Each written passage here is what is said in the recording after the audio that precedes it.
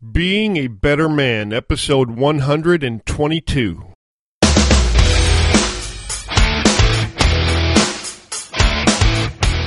All right, guys, welcome to Wednesday. Welcome to Storytime with Alf. Storytime is where I tell a true story from my strange and interesting life. The purpose of the story is not just to entertain you, but also to share with you the lesson or lessons I learned from that story. They might even cause you to reevaluate parts of your life and help you get lessons that you never knew were there. With that being said, just sit back, relax, and enjoy the story.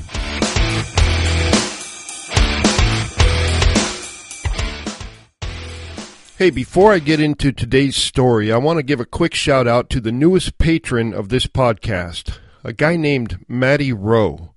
Matty went to the Patreon.com page and pledged his support for the work we're doing here, and it is greatly appreciated.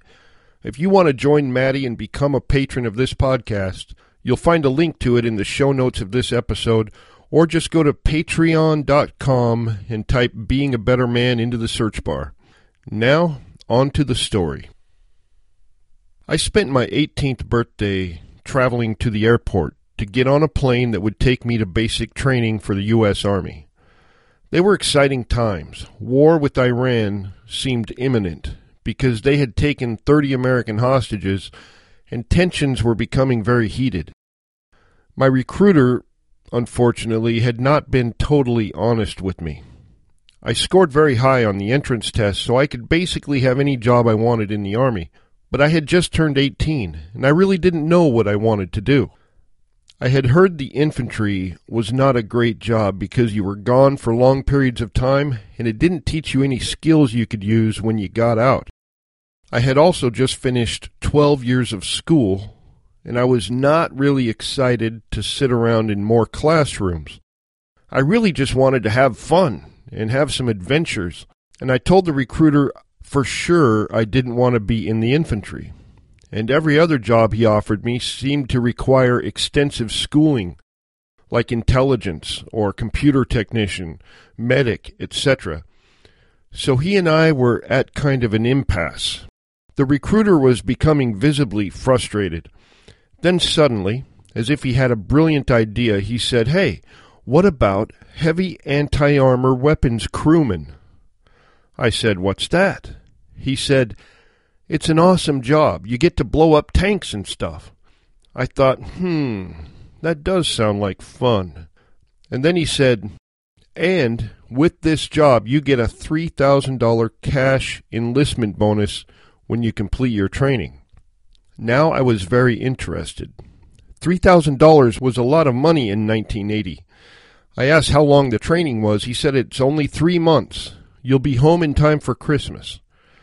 I said, "Sign me up." So now, there I was at Fort Jackson, South Carolina, getting herded around like cattle with all of the other new trainees. They were separating us according to our jobs and where we would go for training. Like all the cooks form up over here, all the mechanics over there, all the artillerymen over there, infantry over here, and so on. When they were all done, everyone was in a new group of men according to what their job was. Everyone except me. I was the last guy standing there all by myself. A very angry-looking drill sergeant saw me and walked, almost running, toward me until he was within 2 inches of my face. And then he yelled, "What's your problem, boy? Why didn't you leave when you were called?" Ignoring his spit on my face, I calmly replied, "Well, they never called my job, drill sergeant." This seemed to make him even angrier. And then he asked, screaming of course, what my job was, to which I proudly replied, "I'm a heavy anti-armor weapons crewman." He scoffed, and then he yelled, and I quote, "Get your goat-smelling ass over there with the infantry. You're nothing but a glorified grunt." I felt extremely betrayed by my recruiter. I had been tricked.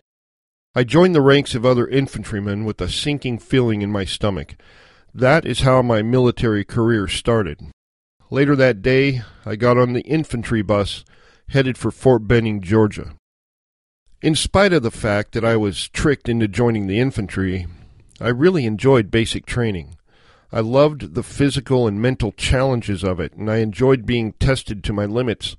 And I very much enjoyed going to the ranges and firing all kinds of weapons. Upon returning from a particularly muddy weapons range one day, my rain poncho was filthy. It was covered with mud. The other guys started cleaning their gear as soon as we got back. But I, thinking I was smarter than them, figured that could wait. I reasoned that this time would be better spent catching up on much-needed sleep so I could be at my best the following day. This thinking, it turned out, was a mistake. The next morning, we were at formation and my name was called with a few others. We were getting ready for something called guard mount. We were handed a diagram of exactly how our uniforms were supposed to look. Our utility belt, known as web gear, was to have certain things on it in certain places. Our boots needed to be highly shined, our uniforms pressed and clean, our weapons sparkling, and our helmets worn correctly. We were supposed to get our uniforms together and then meet again for formation where we would be inspected, and then brought to some building to be on guard duty. This was all an integral part of our training. Now I had clean uniforms, and I had a pair of shined boots, and I had cleaned my weapon the night before, but then I saw the diagram said that my rain poncho had to be folded and rolled into a tight bundle exactly 6 inches wide and be fixed to my web gear on the back. Well, this was a problem, because my poncho was still filthy, covered with mud, and thrown haphazardly into my wall locker. We only had 30 minutes before we had to report for inspection. I figured, it can't be that big of a deal. They won't notice that one more green thing isn't where it is supposed to be on my uniform. I'll just show up without my poncho and act like everything is perfect, and they won't even notice. So that's what I did. I showed up for inspection. We were brought to attention, and the drill sergeant began at one end, inspecting every detail of each soldier's uniform. I was at the end of the line, the last to be inspected. The drill sergeant noted something undesirable on every soldier. A button undone here, a scuff on a boot there, a wrinkled shirt, a smudge of dirt. As he got closer to me, I became increasingly nervous. I realized that the absence of my poncho might be noticed after all. Finally, he got to me. He started in the front, looking me up and down. Everything seemed to be in order. He didn't have any criticisms.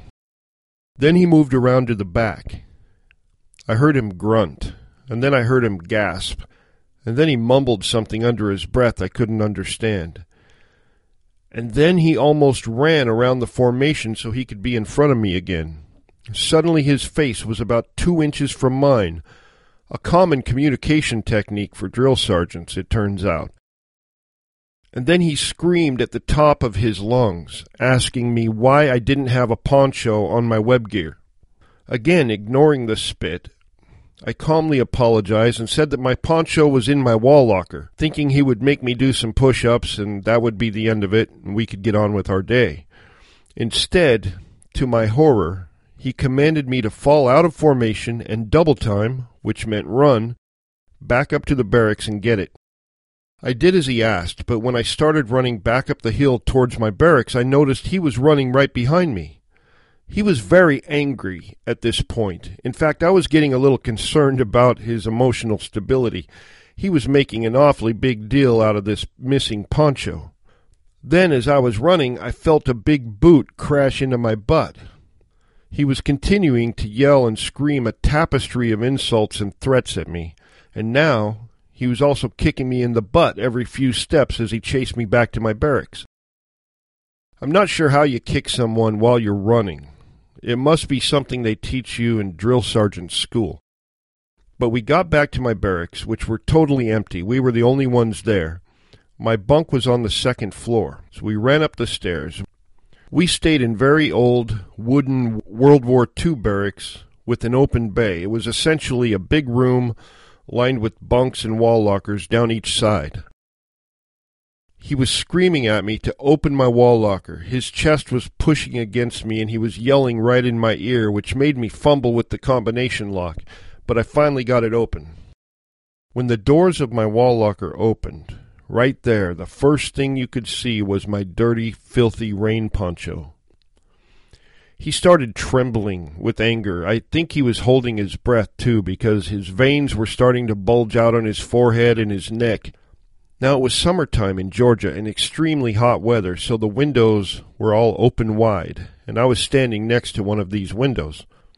The drill sergeant erupted in a torrent of vile insults that included members of my family and any girl I might have had affection for. And then he proceeded to explain in a similar manner how unfit I was to be part of his army. It was during this portion that he noticed the large window open next to me. He said he was going to throw me out the second-story window. At first I thought it was just part of his rant, but then he grabbed me, and together we were moving quickly toward the open window. I realized as we got to the window, judging by the enthusiasm of his grip and momentum, that he was actually serious. Right before I went out the window, I reached out and grabbed both sides of the 4-foot wide opening, stopping us both. He screamed at me to let go, and then I calmly replied, "With all due respect, drill sergeant, I just can't let you throw me out this window." I was larger than him, thankfully, both taller and wider, younger and stronger, but he renewed his efforts to throw me out of the window, the whole while screaming at me and giving me orders to let go of the sides of the window. I kept repeating the same thing. "I'm sorry, drill sergeant. With all due respect, I just can't let you throw me out of the window." I kept repeating that phrase over and over again. It's the only thing I could think of to do. The whole thing was very surreal. It was difficult to believe it was really happening. I was actually torn between obeying an order and allowing myself to be seriously injured or worse. In the end, self-preservation won out. And finally, after 10 minutes or so of trying to kill me, the drill sergeant was getting tired and his anger was being replaced by disgust and intense dislike. But he knew he couldn't get me out of the window. He stopped his attack. I kept hanging on to the window until he had moved far enough away from me that he couldn't surprise me with a rush. He told me to report in proper uniform within 10 minutes, and he left. As soon as he was gone, I did the fastest poncho wash ever in the showers. And then I folded and rolled it, still wet, into the prescribed shape and put it on my belt. And then I sprinted back to formation, and we all went to guard duty. That's the end of the story. I learned a lot of lessons from it. I learned things every day while I was in basic training about myself, other people, and the world at large. On this day, however, I mostly learned things about myself. I was glad I didn't let him throw me out of the window. That felt like sort of a victory that I had won. But I also realized that I wouldn't have gone through that if I wasn't busy trying to be smarter than other people by taking shortcuts. The whole thing helped me realize that I was part of an organization, a team, and for that to run smoothly, everyone, including myself, has to do the things required of them. My actions not only affected me, but everyone else on guard duty that day. They all had to remain standing in the sun at attention while I was being disciplined. In short, I realized I had not done my best, and I suffered the consequences of that. For the rest of my time at basic training, my uniform was always perfect, and I never let my team down again. All right, guys, now head out into the big world, and don't ever let anyone throw you out of a window. But also, try to make sure nobody wants to, by doing the things you're supposed to do, by not taking shortcuts, and always putting forth your best effort. If you do that, you will be a better man today than you were yesterday. Until next time, this is Alf Herigstad, signing out.